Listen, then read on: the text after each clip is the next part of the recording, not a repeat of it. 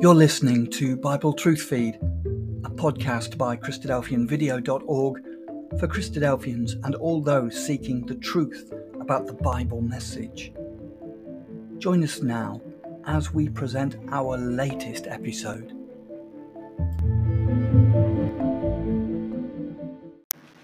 Hello and welcome to Christadelphian Video. Christadelphian Talks, a podcast for Christadelphians and anyone else who's interested in Bible and the Bible prophecy. Making sense of the terrible war in Gaza at the moment using Bible prophecy and understanding of God's will for the Middle East and the wider world. Pete Owen, in this video, examines the prophecies relating to Israel and the Palestinians, demonstrating that God is indeed working in the nations to bring about his ultimate plan and purpose for the earth. What a remarkable time it is that we are living in.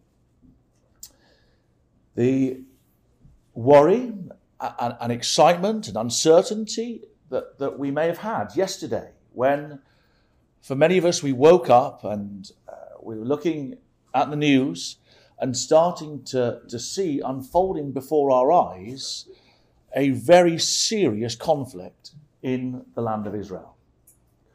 The President had declared war.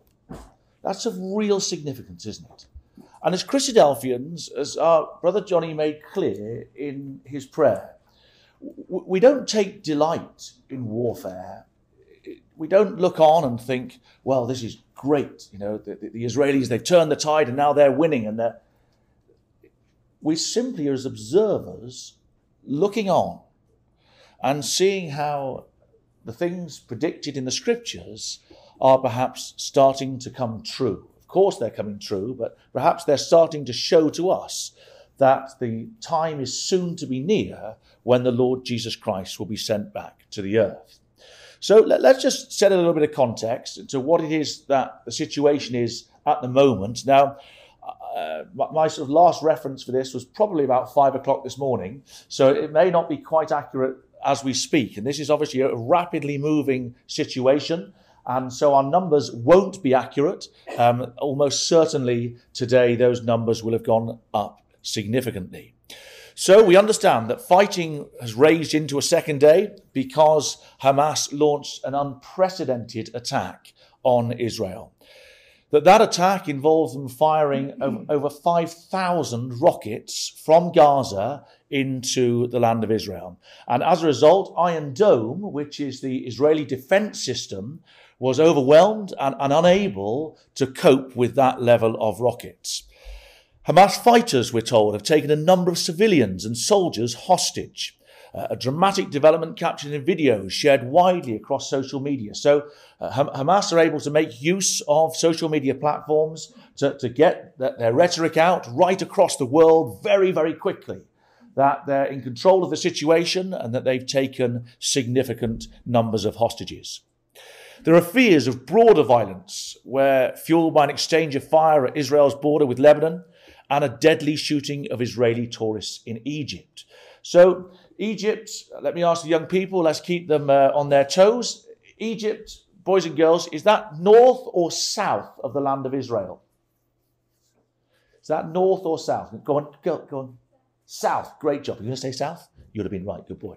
So, in the south of the land, in Egypt, there's some sort of conflict there too that's causing some concern. They're wondering if this could get even bigger than simply, as it were, the land of Israel.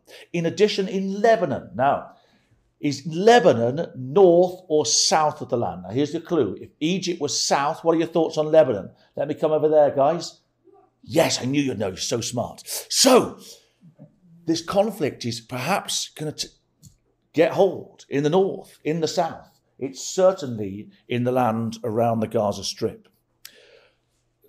In the early hours of this morning, 200 Israelis have been killed. Israel's foreign minister said at least 313 people were killed in Israeli strikes on Gaza, the Palestinian Health Ministry said. So you're talking well over 500 casualties this morning. It wouldn't surprise me if that's gone up significantly to many more hundreds already today. And so, as a result, the Prime Minister, Netanyahu, vowed that his country would take mighty vengeance for the attacks. So these are his words, that he will take mighty vengeance for the attacks, urging the residents of Gaza. Now, over 2 million people live in Gaza, in that very, very confined space. We can picture it. It's the Philistine territory, isn't it, on the western coasts of Israel. Over 2 million people live there. And his advice to every resident is get out. Get out. So we're clearly concerned about the horrors of war that could quickly escalate. They've cut off already the electricity supply. They've cut off food supplies going into Gaza and coming out. So very quickly, siege warfare of sorts will take place, and a major humanitarian crisis will start to unfold this week, in the next couple of weeks, in Gaza. Israel's Netanyahu, Reuters news agency, mighty vengeance against Hamas. And that's why we read Psalm 94. So we just open our Bibles at Psalm 94.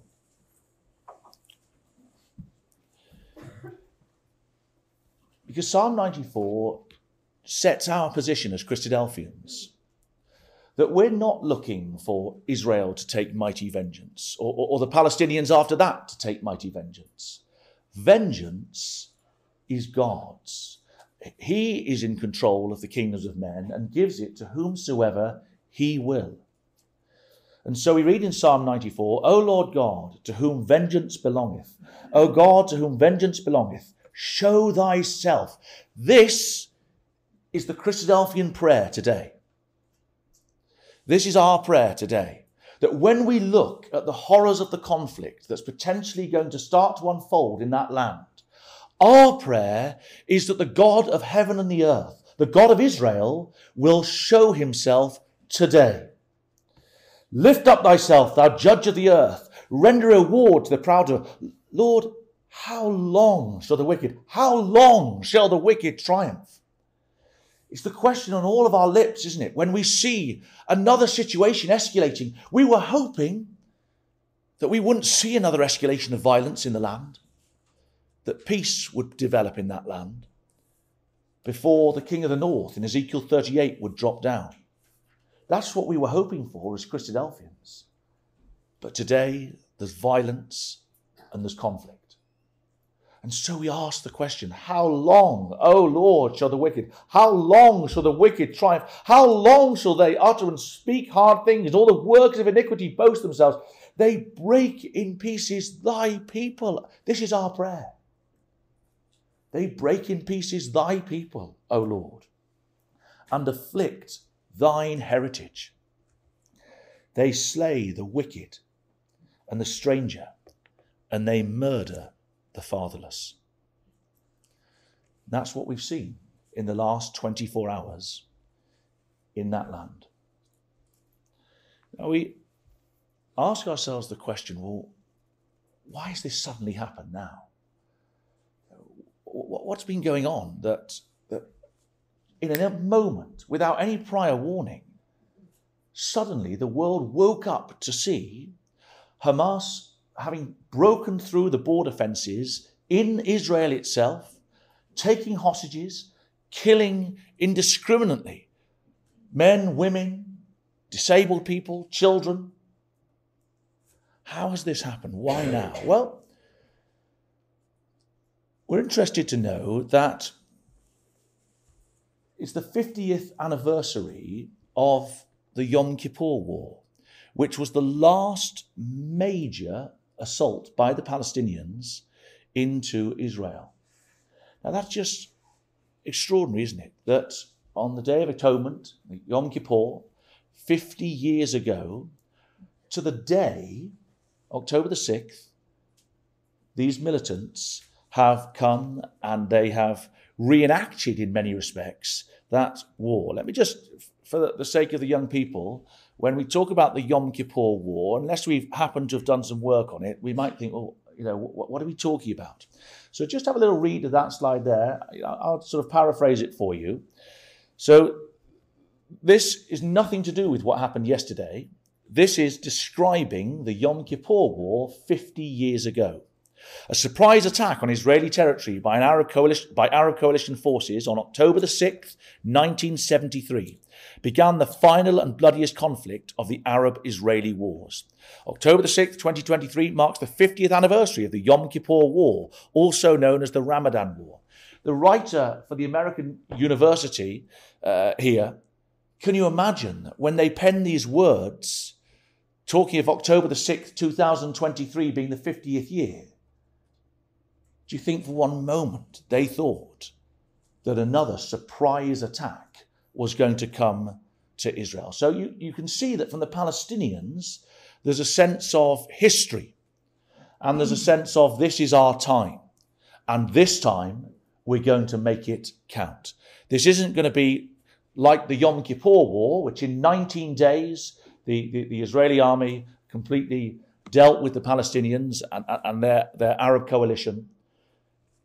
From their point of view, they're not taking another risk like that. This is 50 years on, and they mean business. And so we're seeing that Israel's enemies are seeing a weakness. There's this 50-year anniversary. That's one of the drivers, no doubt. That's no coincidence, is it? But in addition, the country of Israel is in a sort of unprecedented weak point, as so many democracies are across the world, certainly from their inception in 1948. So here we are 75 years on from 48, and the struggles of democracy that we see in nations across the world are hitting Israel. We're seeing, aren't we, governments that can't make decisions because society is so polarized that democracy is broken. You've got 50-50 every time. And in a democracy, you can't have 50-50 because you can't make decisions. And so the current government are only in, having had a hung parliament, and that's pretty normal in the land of Israel, but they have to do deals with various folk to be able to get a government together, to create a government. And this government have been in for a year or so, less than a year, and they're struggling. It's not easy for them to make decisions and to push policy. That although they've been elected on a particular policy, they're crippled when then trying to push their policies through. We see it closer to home. You see it in Canada. We see it just south of here in America, in a very global scale. You see it in the UK. This article this morning, this is further back. This is in July, but it's significant because it just demonstrates that even back in July, there are commentators seeing that Israel's enemies would be ready to take opportunity. Let's just read it. The crisis sweeping Israel, so this isn't talking about this weekend, this is talking about the last few months, has become a focal point for its enemies across the Middle East, who convene top-level meetings to weigh the turmoil and how they might capitalize on it. Foes, including Lebanon's Iran-backed Hezbollah, have been crowing at the sight of Israel fractured by the crisis ignited by government moves to overhaul the judiciary, especially threats by reservists to stop showing up for military service. So, you're Hamas. You're watching that the reservists in Israel that for so long, the reservists turn up. They turn up. That's what it is to be Israeli. But this last 6 months or so, because of what the government has been trying to overthrow in terms of making changes to the system of the judiciary, we've all seen that in the news, many of the reservists are saying, well, you know what I'm going to do? The stance I'm going to make is I'm not going to show up for military service. And Hamas go, great. A Hamas source declined to comment on the account, saying there are ongoing discussions between Hamas, Iran, and the Quds force over the situation and discuss ways to upgrade the work of resistance. This headline is from today. The significance of why Hamas chose to attack Israel now. This former US officials say the group and its Iranian backers tried to exploit Israeli political divisions and to derail historic negotiations between Saudi Arabia, Israel, and the United States. Iran is seeking to put pressure on their implacable foe Israel with this attack, said this retired Navy admiral.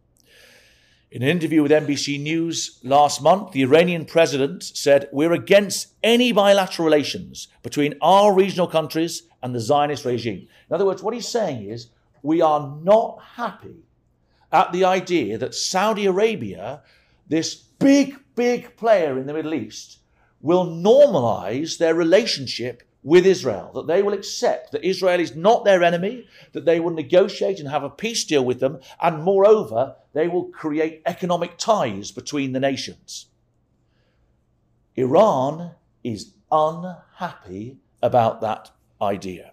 We believe that the Zionist regime, of course they're talking about Israel, is intending to normalize this bilateral relations with the regional countries to create security for itself in the region. As the talks with the Saudis, Israelis and Americans progressed, Palestinian disappointment rose. There is a palpable frustration among the Palestinians at seeing the Saudis and Israelis moving closer. So that's just in the last few weeks. That's this news headline trying to reflect on why Hamas chose to attack Israel yesterday. And that issue of Israel's relationships with the Saudis is, of course, of great significance. Can we open our Bibles again to Ezekiel 38? You know well that Ezekiel 38 sets for us two groups of nations. We could turn to Daniel 11, but Ezekiel 38 is a little easier for this. But Daniel 11, we have two groups of nations. We have a king of the, I'm pointing up this way, so it must be the king of the, you're going to tell me, the king of the, and we have a king of the, in Ezekiel 38, we have just the same thing. So, the first few nations we see, Gog of the land of Magog, the chief prince of Meshech and Tubal, in verse 2, that is the king of the north. However, when we go a bit further, verse 13, and we read of Sheba and Dedan and the merchants of Tarshish, that is the king of the south. Right? So we know these things, don't we? And Sheba and Dedan, young people, children, if you're making good notes, you want next to Ezekiel 38 verse 13, so you can write this in your notepads, Sheba and Dedan. Here we've got the Gulf states or Saudi Arabia.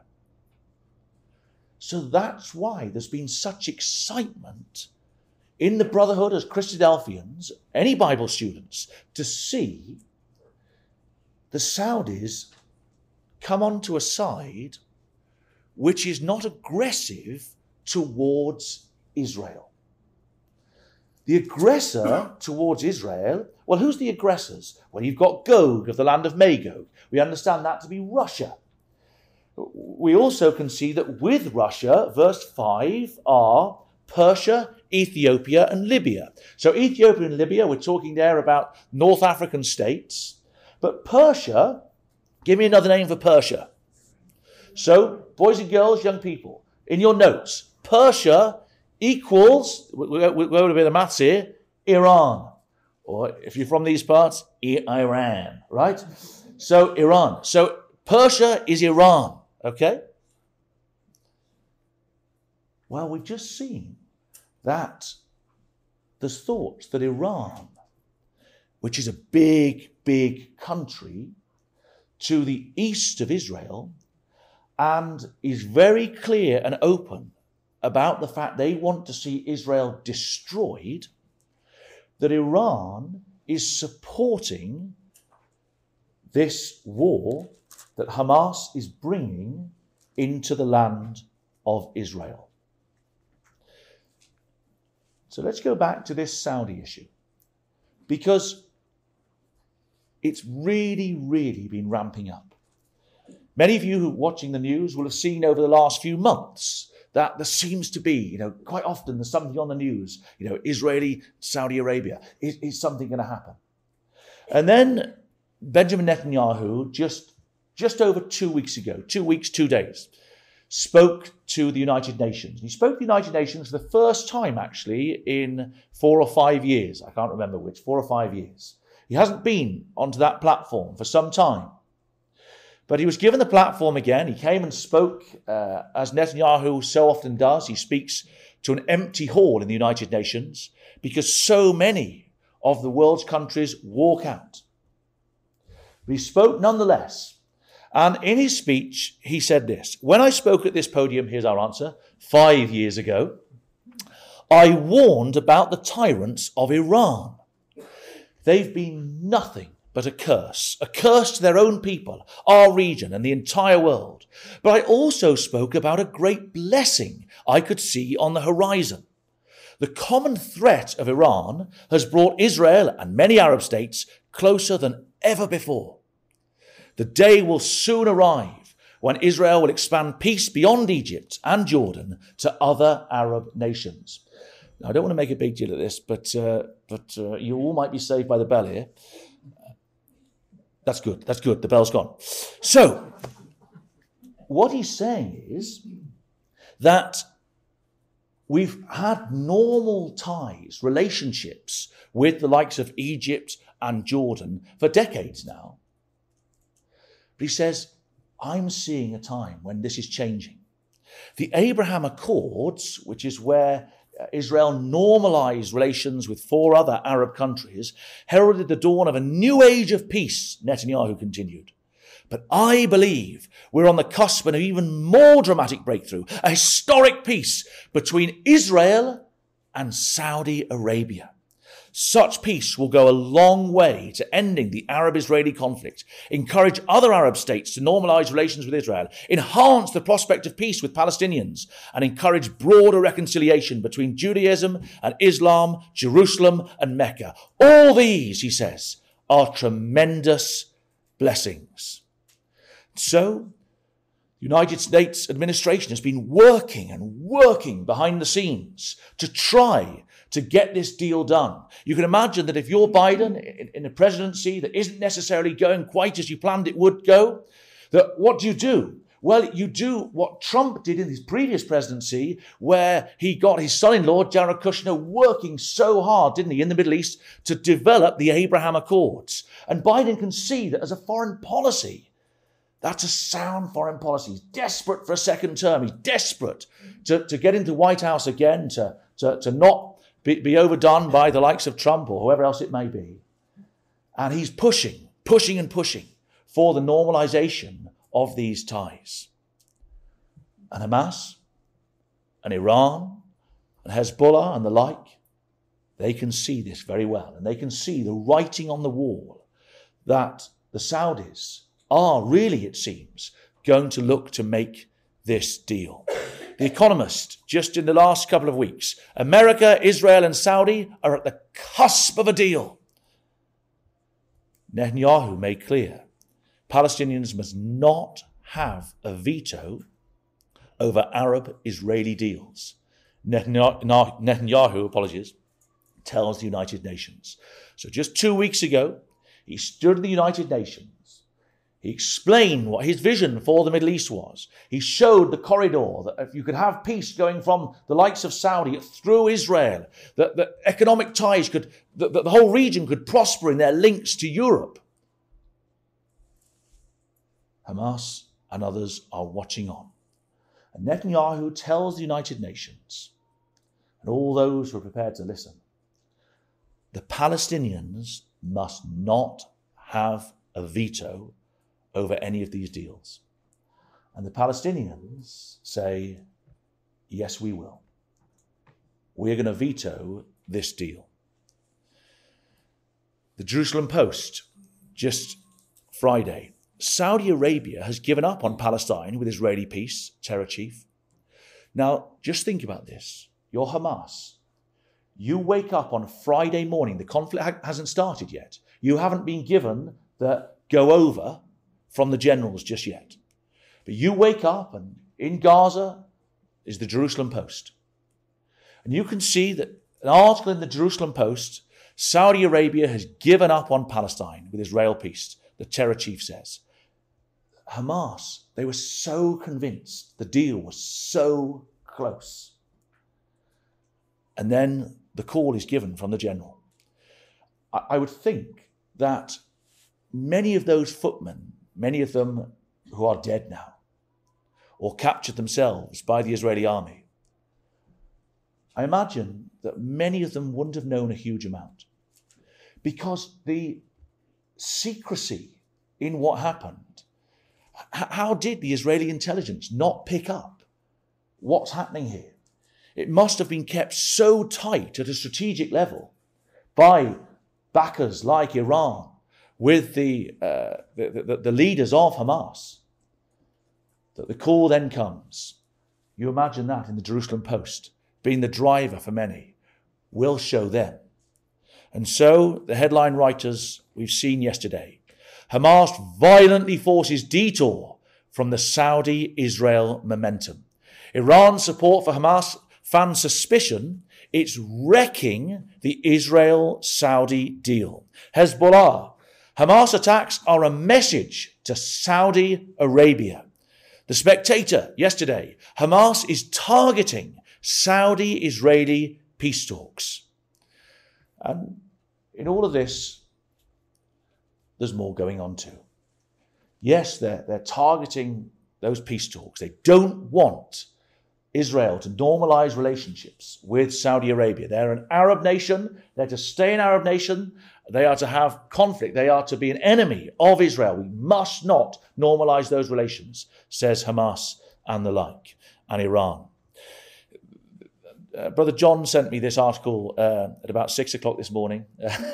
Thanks, Brother John. I haven't thanked you yet. This is a lady, Melanie Phillips, who is clearly a news writer. And she wrote an opinion piece yesterday, The Barbaric War Against Israel. She says, and this barbarism has been paid for by the US and the European Union. What did they think all the money they were channeling into Gaza for humanitarian purposes would actually be used for? Now, she writes, we have the answer. What did the Biden administration think would be the result of appeasing, groveling to and funding Iran, the paymasters of Hamas and Hezbollah? Now it has the answer. America, the EU and Britain have consistently undermined Israel's attempt to defend itself against attack. And so she's looking on and she is furious, as many others are, that these world leaders, the likes of the US, the EU, she mentions Britain, have turned their back to an extent on giving full support to Israel. That Biden reversed America's foreign policy, or he went back to a previous foreign policy, in fairness to him, to start providing monies to the likes of Iran and to Hamas. And her question is, what did they think that money was going to be spent on? Well, needless to say, Biden offers Israel support, although for those reasons he faces criticism on Iran at home. Trump, well, you can imagine, he jumps to it, accuses Biden of helping fund Hamas attack with the release of a $6 billion fund to Iran.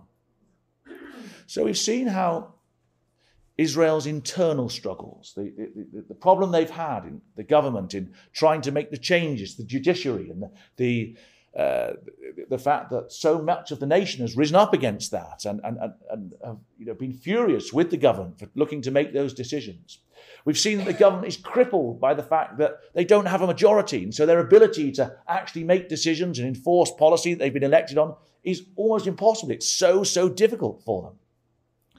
We've seen how Iran is a player in the background, sponsoring the terrorist organizations of Hamas and Hezbollah particularly. We'll see if they get involved in the conflict. We've seen that Israel's major ally in the United States has lost its focus in supporting Israel and has inadvertently, at best, provided possible resources to Israel's enemies. But there's one major player that we see here in Ezekiel 38 that we wonder what their contribution may be to this situation. Gog of the land of Magog, Russia. Yesterday, Putin had something to say. And interestingly, where the Western world, the leaders quickly said that they respected Israel's right to defend itself. Now, that's what they'll say on day one. We'll see if that support stays strong this week or next week or the week after, when the casualties soon change. And the balance of casualties will undoubtedly be significantly more with the Palestinians because of the arsenal, of course, that the Israeli army has at its disposal. And so yesterday, the Western nations say, we support Israel. We'll see what that becomes. But needless to say, Russia didn't say that. Russia called on Israel and the Palestinians to have a ceasefire, but of course started with we respect the two-state solution. And in so doing, his rhetoric is very clearly, although seeming to show 50-50 support, the world knows very clearly whose side Russia is on. Russia exploiting Hamas attack on Israel to divert support from Ukraine. So there are commentators that feel strongly that what's happening is that Russia, the Hamas militant organization, has had in the last few months several meetings, top-level meetings in Moscow with Russia. They believe that Russia is perhaps behind some of this, or at least part of it. We know from Ezekiel 38 that Iran is with Russia at the time of the end.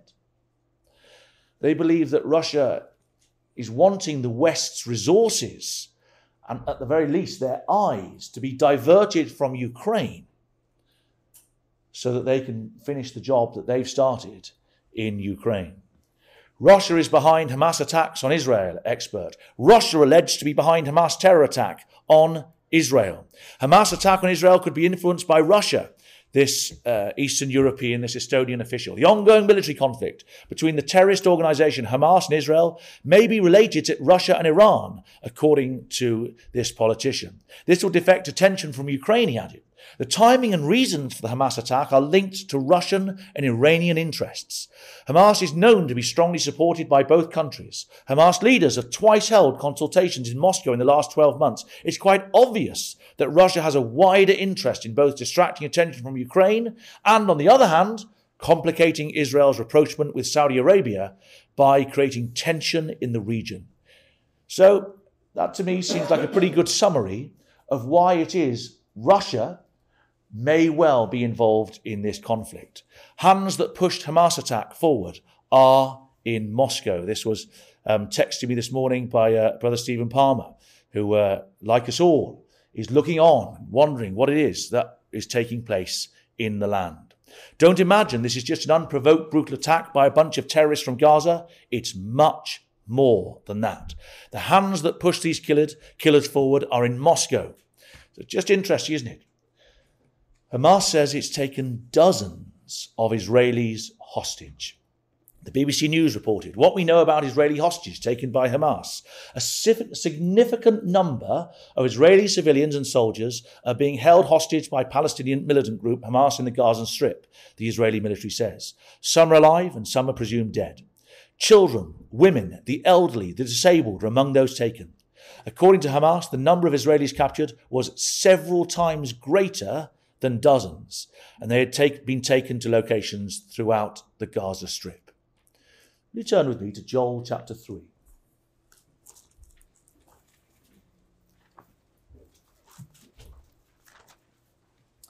Joel chapter 3 is one of our Armageddon chapters, like Ezekiel 38. And the chapter sets out for us some of the events leading up to the great battle of Armageddon, where we see in verse 11, assemble yourselves and come, all ye heathen, gather yourselves together round about. Cause thy mighty ones to come down, O Lord. Let the heathen be wakened and come up to the valley of judgment of Jehoshaphat. For there will I sit to judge all the heathen round about. Put ye in the sickle, the harvest is ripe. Come, get you down, for the press is full, the fats overflow. For their wickedness is great. Multitudes, multitudes in the valley of decision. It means the valley of threshing. So that's Armageddon language. The nations being pulled together to Armageddon. But just look a little further back in the chapter. Verse 1. Behold, in those days and in that time, when I shall bring again the captivity of Judah and Jerusalem. It was Brother Paul Billington that told me some years ago to put in my margin next to verse 1, 1967. I dutifully did it, so it's in the margin. So we're past verse 1. I will also gather all nations, will bring them down to the valley of Jehoshaphat. So there's going to be a judgment, the battle of Armageddon. I'll plead with them there for my people and for my heritage Israel, whom they've scattered among the nations and parted my land. Yea, verse 4, and what have you to do with me, O Tyre and Zidon, and all the coasts of Palestine? Will you render me a recompense? And if you recompense me swiftly and speedily, will I return your recompense upon your own head? You've taken my silver and my gold. You've carried into your temples my goodly pleasant things. The children also of Judah and the children of Jerusalem you've sold to the Grecians. So, in the build-up to the battle of Armageddon, there are two groups of people mentioned in verse 4. Tyre and Zidon. Tyre and Zidon, where are Tyre and Zidon based today? Which country would they be in? Lebanon. So I try to put help on the slide here, boys and girls, if you're making a note. So Tyre and Zidon, that's Lebanon. That's the north of the land of Israel. That's where a militant organization, or a terrorist organization, Hezbollah, are sponsored by Iran. They've also fired rockets into Israel in the last 24 hours to show their support for the Palestinians. So, in verse 4, Tyre and Zidon, we might make a note, Hezbollah, that region. And all the coasts of Palestine, or the Revised Version says, the regions of Philistia. And when we read the regions of Philistia, our minds perhaps straight away go to the Philistines. And the Philistine territory is the ancient territory of Gaza today. And so what we have in Joel 3 and verse 4 is something of the territory of the terrorist organizations who will come to the fore in the last days. And what do? They've taken my silver and my gold, and have carried into your temples my goodly pleasant things. The children also of Judah, the children of Jerusalem, they've taken hostages in the last 24 hours. Now, we would never be so foolish as to be saying, having read that, what we've seen in verse 4, that is the perfect fulfillment that we've just seen this weekend. But we would say, when we're looking at the events that are currently unfolding in the Middle East, in the Holy Land, that this verse in the build-up to the Battle of Armageddon, where we're starting to see these peoples come to the fore, and we're starting to see some of their behaviors match what the ancient prophets said would happen. And so now we start to ask ourselves the question, well, what next? And we should be absolutely clear. We don't know the details. Who predicted yesterday? I don't think many of us thought that we'd be doing this talk this afternoon. I tell you what, I certainly didn't. But it happened, didn't it? So it's right that we just try to frame our thinking, to reflect on it. If nothing else, for our young people and children, to keep our minds focused through the lens of Scripture into what's going on. Well, we don't think there's going to be a quick fix to this. We think it's likely a significant conflict will be ahead. We think it's highly likely that Israel will go into Gaza. There'll be a ground offensive and that they will go in because of the hostage situation. They'll have no choice. The possible further involvement of the likes of Hezbollah. The Israeli government and opposition, we think because they've been so crippled, and it's not just us, there are plenty of commentators across the world who are seeing that because of the crippling of the government, Hamas has been able to seize this unique opportunity. So I think it's likely in the coming days and weeks that, of course, there'll still be continual infighting, as every government there always will be, where men are concerned. But all the same, we think there may be some cooperation in order for the country to be able to make decisions and deal with a war. We think, I certainly do, that the United States and their allies will do everything they can to keep that peace deal on the table. We'll reflect on that shortly. We think that the peace of Ezekiel 38 is critical to Bible prophecy. We wonder, and we're getting into speculation here because we're talking about tomorrow and the next day and the week after and the month after, the year. But we wonder that Israel may justify its position. The government was elected on the premise that they would annex, they would take the West Bank. Now, they've not been in a position to be able to do that for all the reasons we've reflected on already. But we wonder that this may provide a justification for them to say, we've got no choice. We can't have the likes of Hamas as terrorists in our country, roaming around the West Bank where we've got our people living. So you wonder that it may become the driver for them to take the mountains of Israel, the West Bank. And we also wonder that, watching on with a bird's eye view from the north, Russia will subtly, initially, provide support to the Palestinians before, at some stage, it will be less subtle. And they will drop down into the land and they'll come on to the mountains of Israel. Okay, so with that in our minds, let's just see if we can just pull a few bits together. Israel warns of a long war ahead as it battles to push Hamas fighters out. Israel, Hezbollah exchanged fire, raising regional tensions. So he wondered, would Hezbollah be involved? Well, already they fired rockets in support of the Palestinians. Al Jazeera News Network reports again, fears of a ground invasion of Gaza grow as Israel vows mighty vengeance. They were the words, weren't they, of Benjamin Netanyahu. So we think it's highly likely that they will go in to Gaza. The Times of Israel reported this morning, Netanyahu, Lapid and Gantz, so this is obviously the Prime Minister and the opposition leaders, discussed forming an emergency government as the country faces war.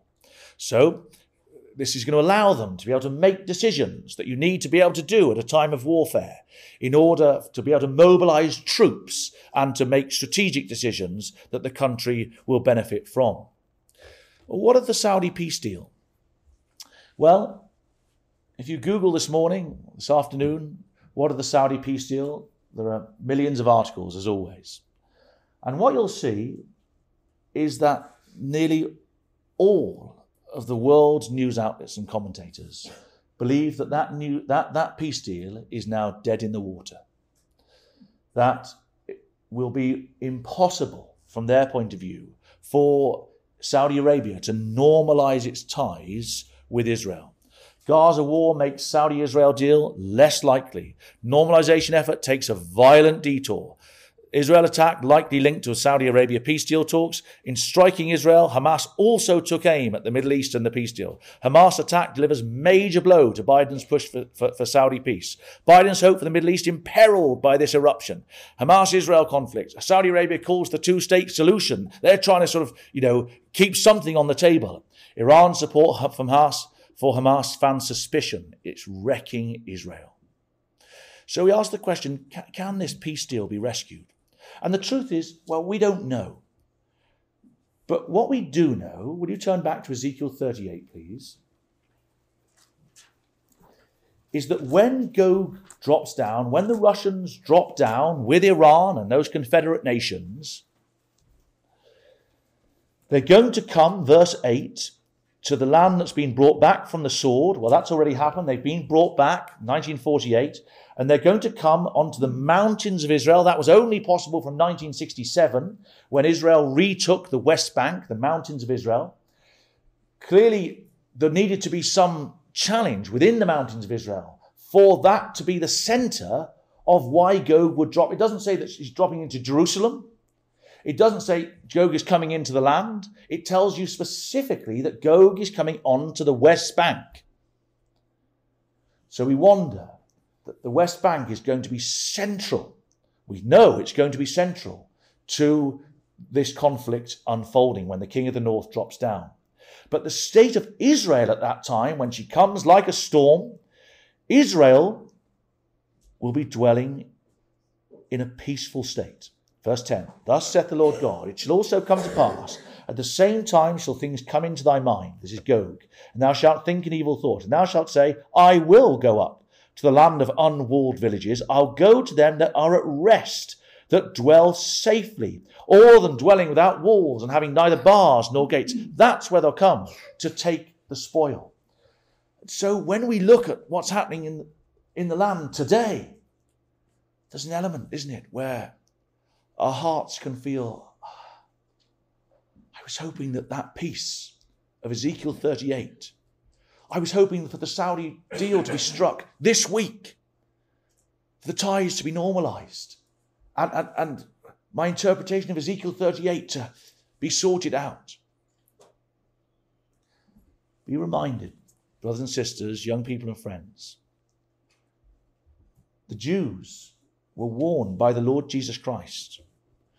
He warned his close disciples, who no doubt told everyone, that the Romans were going to come and besiege Jerusalem. And the Romans came in AD 66. And the believers said, yep, I knew this was going to happen. I knew this was going to happen. Just like us with the Saudi peace deal. We knew this was going to happen. But then what happened is that the command came back from Rome to turn back. And so the Roman army left the siege of Jerusalem. They left Jerusalem. And the unfaithful looked on and said, I knew this was never going to happen. I knew that when you were quoting to me that Jesus of Nazareth said this and said that, I knew that wasn't going to happen. Listen, eat, drink, and be merry. Don't worry about it. Just live your life. Don't worry about it. They've gone. We know. History tells us the Romans came back, and the most awful atrocity in the city of Jerusalem in its history took place. And so when we reflect on that history, we should, although we may feel, how long, O Lord, how long? And we should rightly ask that in our prayers. We shouldn't be downhearted, and we shouldn't allow ourselves to think, well, I give up on this. Far from it. The angels are working, bringing about the plan and purpose of God in His time. Today is the day of opportunity for all of us to make sure that we're a people prepared for when the Lord does come. And so what of the West Bank? Do we think it's likely that Israel could look to completely annex the West Bank? We've seen in the last few months tensions in the West Bank.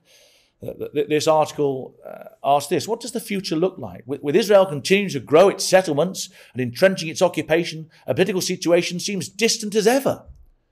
Challenges today like the Israeli ultra-nationalist government, the growth of Palestinian armed groups, and the fragility of the Palestinian Authority are different from previous years, which is why intelligence agencies, diplomats and analysts have been increasingly warning of the likelihood of a massive flare-up. That article was written a couple of months ago.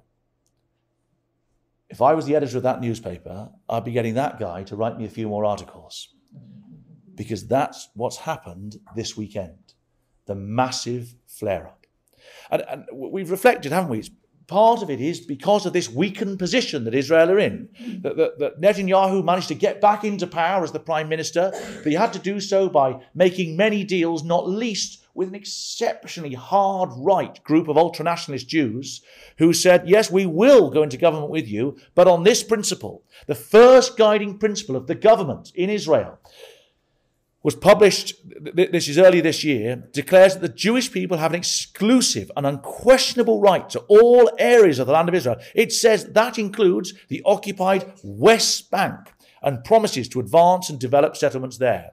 About 600,000 Jews live in about 140 settlements built since Israel's occupation of the West Bank and East Jerusalem in 1967. In a coalition deal with the ultranationalist religious Zionism party he signed last week, this is back in January, Mr. Netanyahu agreed to retroactively legalize the outposts. He also promised to annex the West Bank while choosing the timing and weighing of all the state of Israel's national and international interests. Such a step would be opposed by Israel's Western and Arab allies. So Netanyahu this year has said it's in his policies to annex the West Bank.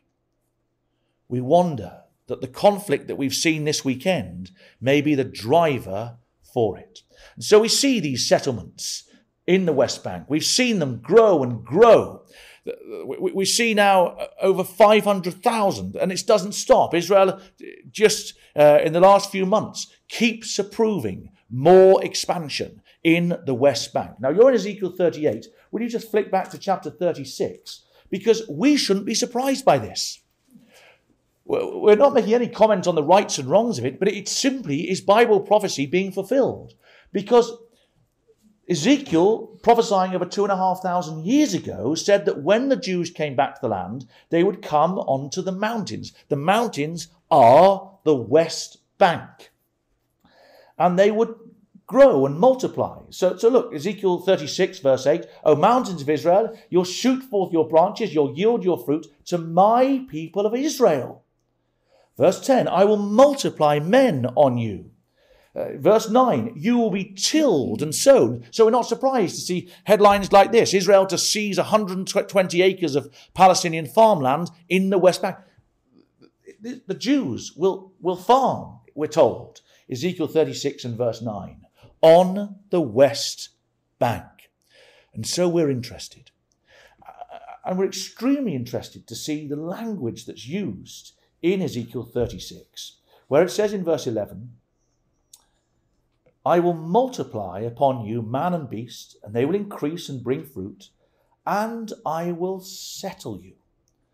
And that's what we see, don't we, on the West Bank today, the settlements of the Jewish people as they keep building on the West Bank. Brother John Thomas, or Dr. John Thomas, writing as a Christadelphian over 170 years ago, spoke of the fact that he believed from reading his Bible, reading here Ezekiel chapter 36, that before the invasion of the country by Gog, by Russia, he wrote there will be a considerable gathering of Israelites on the mountains of Israel. Now, he doesn't say the West Bank because at that time it wasn't called the West Bank. We'll come to that very shortly. That time it was simply called, it was just the mountains. It was just the geography of the region. It was the mountains of Israel.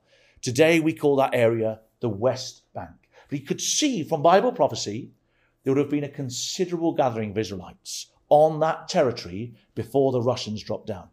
When he said there would be a considerable gathering of Israelites, do you think he thought there might have been 50 settlers? Do you think he'd have taken, what about 1,000? 1,000, a considerable gathering, 1,000. What about 10,000? Can you imagine if he could see what we're seeing? Over 500,000 Jews on the mountains of Israel. That's an extraordinary, extraordinary prophecy that's only possibly been able to be fulfilled since 1967.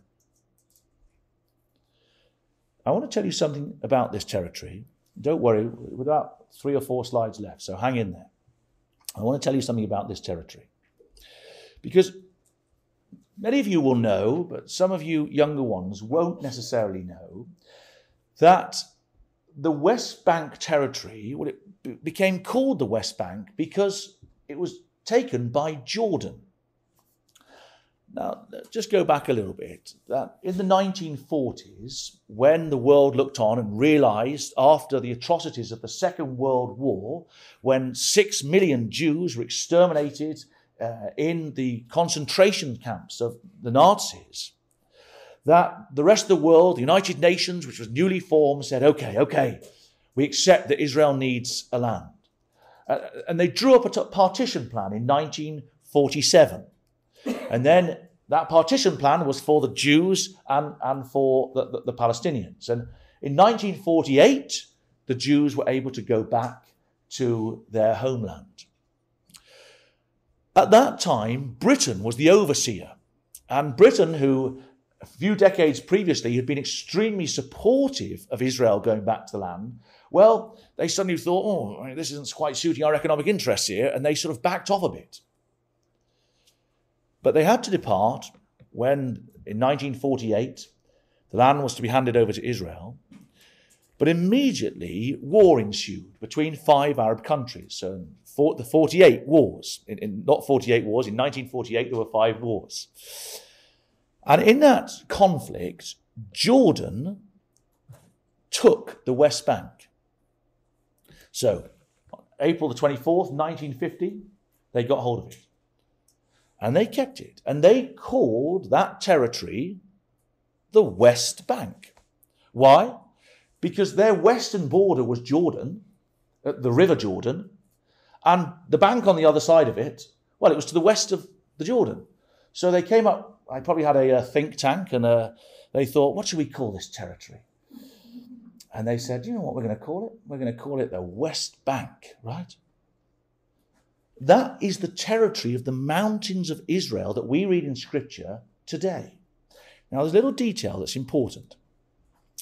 Here in Ezekiel 36, this prophecy is about the West Bank, about the mountains of Israel. I want you to go back a little bit, just to verse 4. Therefore, ye mountains of Israel, hear the word of the Lord God. Thus saith the Lord God to the mountains, to the hills, to the rivers, to the valleys, to the desolate wastes, to the cities that are forsaken, which become a prey, and derision to the residue of the heathen that are round about. Therefore, thus saith the Lord God, surely in the fire of my jealousy have I spoken against the residue of the heathen, and against all Idumea. Now, look on the screen there. Can you see Idumea? That's another name for Edom in the territory, the modern territory of Jordan. So, let's look again at verse 5. That God has spoken against all Jordan, which have appointed my land into their possession. What did Jordan do? In 1950, they took the land. They saw the opportunity and they said, we're going to have that land. And it wasn't until 1967, in the Six-Day War, that the Jews took the mountains from the Jordanians. And they took control of the West Bank region. Now, isn't that amazing that the detail of Scripture tells us that it wasn't just any of the nations, that it spoke against all the heathen that had not looked after the mountains of Israel, but the last nation that had it before Israel, let's look again at verse 5, I've spoken against the residue of the heathen and against Jordan, which have appointed my land to their possession with the joy of all their heart, with despiteful minds, to cast it out for a prey. Thus saith the Lord, verse 7, I've lifted up mine hands surely against the heathen that are round about you. They shall bear the shame. But you, O mountains of Israel, you will shoot forth your branches and yield your fruit to my people, to the Jews. And so that's why in 1967 they were able to take back the mountains of Israel. And it's of great significance because, flick the page again, back to chapter 38. It's that region that Gog comes down onto. Verse 8. When Russia drops down, they'll drop onto the mountains. And they'll come to take a spoil, no doubt. But I think they'll justify themselves, the international community, by saying, we're coming for the aid of the Palestinians. We're coming to help and support them. We're coming to right the wrongs that Israel have taken the West Bank. And so much of the international community, we know, will say, we're delighted you've done it. Welcome back to be in the international group of nations. We're so thankful that you've acted in this way. And so, brothers and sisters, young people, friends, we wonder as we look on at the events that are unfolding before our eyes at the moment. We don't do it in any dogmatic way. We're not foolish enough to think that in 2 years' time, if the Lord still hasn't come, that we could be quoted and said, oh, well, you said that. We're doing our best through the lens of Scripture to try to build our faith as to what may happen before the Lord Jesus Christ returns. We're seeing, aren't we, headlines across the world. But we know that our God, the God of Israel, will not cast off his people. He will not forsake his inheritance. And so for all the bloodshed that we've seen, for all the bloodshed that we will see, we've got to hang in there, hold fast to our faith, and know that when we are seeing these signs in the sun, the moon, the stars, we're seeing such distress of nations, we're seeing men's hearts failing them for fear, looking for those things which are coming on the earth. What do? We get our heads up. We look up. We know that when these things begin to come to pass, our heads are up because our redemption draws nigh.